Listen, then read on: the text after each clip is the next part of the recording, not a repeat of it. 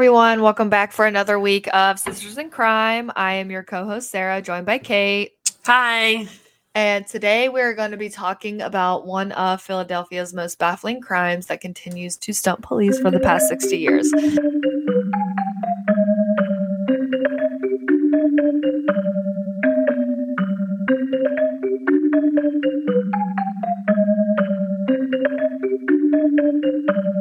So last week was Thanksgiving, and we definitely gave you a doozy, and this week's another doozy. So It's a very sad one. It's about a little boy.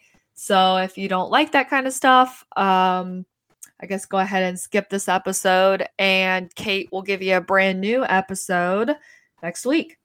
Yepers. So I'm just going to go ahead and dive right in. In February of 1957, a young muskrat hunter set out to check his traps set near a park just north of Philly. As the young boy moved through the brush, he found a small cardboard box, and inside this box was the naked body of a young boy wrapped in a plaid blanket.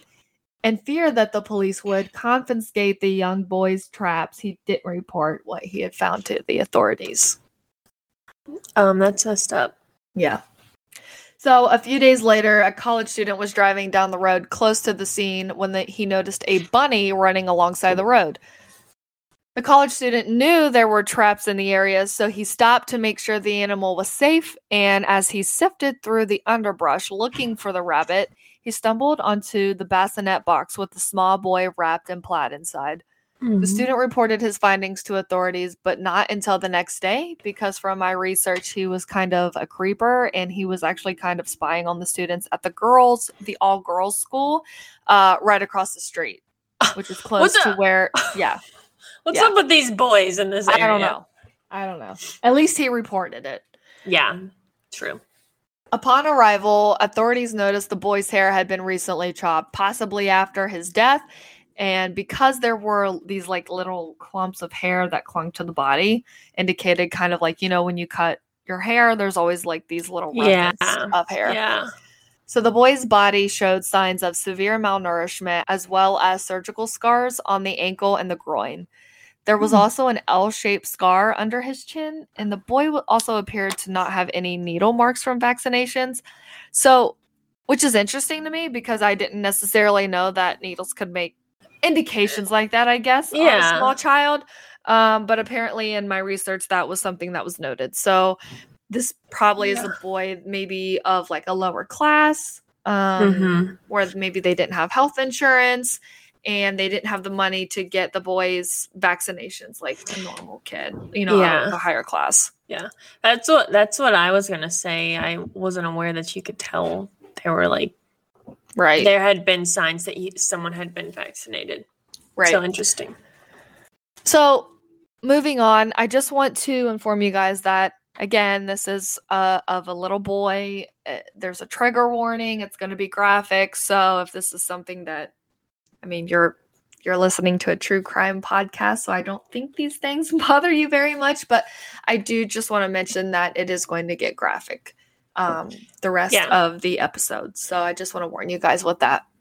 According to an article published by storiesoftheunsolved.com, the autopsy reported that the little boy had died due to blunt force trauma to the head with 4 round-shaped bruises on the forehead, and his face was blood-drained. This could have been an indicator that the little boy experienced years of abuse with additional bruising all over his body. Despite the extensive bruising on his body, it appeared the boy didn't experience any broken bones or deformities. The ME noted the little boy's ribs were showing through his skin, confirming malnourishment, and it was difficult for the medical examiner to determine a time of death due to the rainy, cold weather Philadelphia was experiencing when the boy was found. The ME estimated the boy could have died within the last few days to a few weeks. With the condition the box was in when they found the boy, the ME leaned more towards the boy dying within the last few days of being found. A few more things the ME noted was the soles of both of the boy's feet were rough and wrinkled, indicating that those limbs had been submerged in water close to when he died. His esophagus contained a dark brown residue, indicating he'd vomited shortly before his death, despite not having eaten for 2 to 3 hours prior. Wow. So the water, they said that Philadelphia was like cold and rainy when they found him. Could that have been something, or? I mean, it was definitely an indicator. I think it helped determine when the little boy died, but I don't think it was enough. I mean, there's a difference between being out in the rain and then taking a bath. I mean, your skin looks different, right? True. Very true. So I think the rainy weather in Philly did help indicate with the timeline, but I don't think it necessarily showed like his exact death. I don't think that was the big indicator in that. So the ME explained the young boy was 3'6" and only weighed 30 to 40 pounds. He had blue eyes, medium to light brown curly hair, and a fair complexion. He was between 4 and 6 years old. Oh, that is so sad. Yeah, so again, this is of a young boy and it gets graphic. So if you're not comfortable with this, we'll see you next week with Kate's graphic episode. Yeah, but really, it's hard talking about kids, but it really is. Sometimes I think it's necessary because these things still happen to kids too. Well, I do want to say that this is still an unsolved case. Mm-hmm. So I want to bring awareness to it, even with our small little podcast. Exactly. Maybe it'll blow up one day. I don't know. But with the few, listeners that we do have today, it's worth a shot. I mean, I want to bring awareness to this case. So that's why I feel like it's necessary. Exactly. So there were roughly 270 police academy recruits who combed the scene over and over again. The recruits did find a man's blue corduroy cap, a child's scarf, and a man's white handkerchief with the letter G on the corner. And they did have these items sent out to the lab in hopes of finding some kind of evidence, such as DNA, that would hopefully lead them to a suspect. But unfortunately, nothing came back, and it was a dead end. The boys' fingerprints were taken. The case had attracted massive media attention in Philly and the Delaware Valley. The Philadelphia Inquirer printed 400,000 flyers with the boy's description, which were sent out and posted across Philly. And they also included these flyers in every gas bill in Philly. And police were optimistic at first that the little boy would soon be identified since they were taking such measures to get the little boy's identity out. But, of course, no one ever came forward with any useful information. That's crazy. I know. So police made an effort to canvass neighborhoods, checked with every hospital, orphanage, and foster home in the area, but every child was accounted for. And still, with no leads, officials decided to release a post-mortem photograph of the boy fully dressed and in a seated position, showing what he may have looked like in real life, but nothing came of this either. Oh, so they positioned him after he died. Yeah, I mean, they had nothing else left to do. I mean, they thought, okay, this is our last hope. Maybe if we show a picture of the boy before he died, maybe somebody will recognize him, and still nothing. That's crazy. I've never heard of that. So with no leads from the case getting exposure from the media, police decided to turn their attention to the box the boy was found in. On the box, they found a serial number which traced back to a J.C. Penney store in Upper Darby, Pennsylvania. The bassinet had been sold between December 5th, 1956 and February 16th, 1957. A search of records showed that only 12 were sold, and the lead turned cold after the police were only able to track down 8 of the purchasers. Why were they only able to track down 8? Maybe people paid with cash. I mean, this is the 50s. So I don't know. I don't know how receipts worked back then. I don't know how that really worked back then. But also, I think it's not like it is today where everything is traceable. Yeah. So on March 21st, 2016, we're jumping ahead a lot. The National Center for Missing and Exploited Children released a forensic facial reconstruction of the little boy and added them into their database. So, from 1957 to 2016, there's no leads. I mean, they've done everything possible that they could think of, and nothing came from it. So in 2016, National Center for Missing and Exploited Children decided to release this facial recognition in hopes to bring attention back to this case. And so it's in their database. And in August 2018, Barbara Ray Venter, who is actually a genetic genealogist who helped identify the Golden State Killer using a DNA profiling technique, said she was using the same method to try and identify the little boy. Yes, Barbara. Yeah, she's pretty badass. And in an interview, an FBI agent asked her, well, how can you be so sure? As in, how can she accurately identify this little boy through DNA? And her response was, quote, as long as we have all the descendants in the family tree, then I'm sure, end quote. Oh. So if we have familial DNA in the system, and as more familial DNA is added, it will raise the chances of this little boy to obtain an identity after decades of not having a name. That is so crazy what they can do. So let's talk a little bit about Barbara. She is a search angel volunteer for DNAadoption.com, which is a nonprofit organization that teaches adoptees to use DNA to find their birth parents. So she previously helped with finding missing birth parents and researching her own family. And how she ended up basically solving the Golden State Killer case was when an email reached her inbox in March of 2015 from a San Bernardino County detective hoping to track down the parents of an abducted child. And other online groups such as the Doe Network have also tried to solve his identity. So, through this detective was like, hey, can you help me find, the parents of this abducted child? And I guess through all that, she was able to solve the Golden State Killer case. Wow. That's crazy. Which is pretty insane. But so other online groups such as the Doe Network have also tried to solve the identity of this little boy, and so far have been unsuccessful, but we're hoping that with familial DNA and podcasts like ours bringing, light to the case, hopefully we can find something. Yeah. So let's get into a little bit of theories about what happened to the boy. So there are a couple of theories on who the boy in the box might be. The first theory is his relation to a nearby foster home. This theory started with Remington Bristow, an employee of the medical examiner's office who had contacted a New Jersey psychic.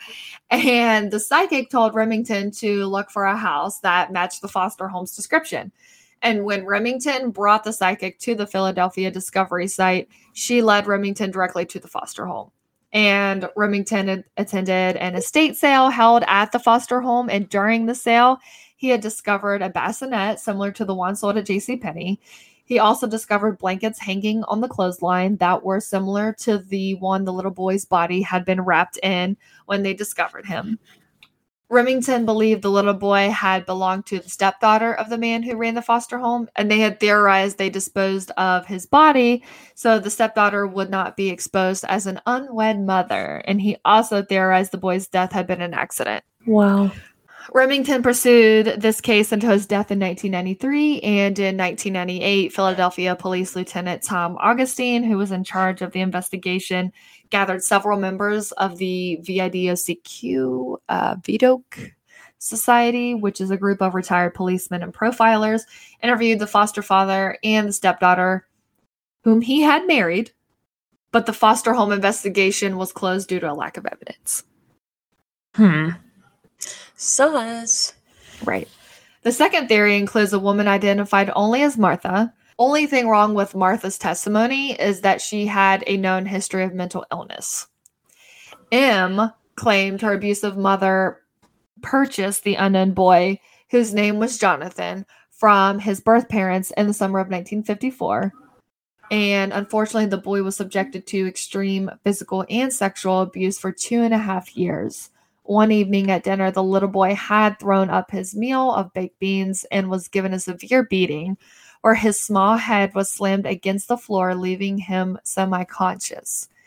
He was then given a bath, which he had passed away during. These details had actually matched information that was only known to the police. The coroner had found baked beans in the boy's stomach during autopsy, and his fingers were also water wrinkled. M's mother cut the little boy's hair in an effort to conceal his identity, which coincides with the unprofessional haircut police noticed in their initial investigation. M's mother forced her to assist in dumping the little boy's body, and M said they were preparing to remove the boy's body from the trunk of the car when a passing male motorist pulled over to ask if they needed help. M was ordered to stand in front of the car to hide the license plate while her mother convinced the man that there was no problem. The story corroborated the confidential testimony of a male witness in 1957 who said that the body had been placed in a box previously discarded at the scene. Unfortunately, police were unable to verify M's story, and neighbors who had access to M's house during the stated time period denied that there had been a young boy living in the house and dismissed M's claims as ridiculous. Yeah, that sounded pretty accurate until the end there. Yeah. So basically, there just was never a little boy at her house, and that's why. Or was there? I mean, M has information that nobody else knows. It was kept close to the belt. Right. That's what I'm thinking. Was there really no little boy there? I mean, like, how well do your neighbors know you? Exactly. Not to be rude, but some people are oblivious. Right. Like my neighbors, I don't know who my neighbors are. Right. So let's move on to the burial. The boy in the box was originally buried in Potter's Field, which is a place for the burial of unknown, unclaimed, or indigenous people. In 1998, his body was exhumed for the purpose of extracting DNA, which was obtained from enamel on a tooth. He was reburied at Ivy Hill Cemetery in Cedar Brook, Philadelphia. The headstone reads, America's Unknown Child. City residents keep the grave decorated with flowers and stuffed animals, and it's an absolutely beautiful grave. There's always little kids' toys and stuffed animals on it, and I'll have a picture up on our Instagram and our website. That's good. Yeah, he's unknown, but he's not unforgotten. He's not forgotten. Right. You know, we just don't know his name. That's all. And I believe we will eventually, especially with Barbara on the case. Yeah, it's just sad that. Yeah, it's just sad that we haven't been able to figure it out yet, and I do believe that because nobody came forward, I think something tragic happened to him, or he was of a lower class. Yeah, I almost feel like he probably was part of that foster home, maybe. Because, gosh, you think if someone lost a child, they would check him out just to be safe, you would do anything you can to prove that isn't your child. Right. So those with information regarding the identity of America's Unknown Child are asked to contact the Homicide Division of the Philadelphia Police Department at 215-686-3334. Tips can also be called into the Philadelphia County Medical Examiner's Office at either 215-685-7445 or 215-685-7458. I'll have those numbers linked in the show notes and also on our Instagram and our website. And that is the story of America's Unknown Child. It's very sad, very tragic, but I believe with no matter how big, how small podcasts are, we want to bring light to each and every unknown case, every subject. Maybe it'll help, maybe it won't, but at least it's out there. Please share this story, make others aware, especially if you live in the Philadelphia area. Maybe you know something. Or someone was related to them. Maybe. So no amount of information is too small. Right. So that is our story for this week. A little short story, but we will see you next week with a Kate episode. We'll see you next week. Bye, everyone. Bye.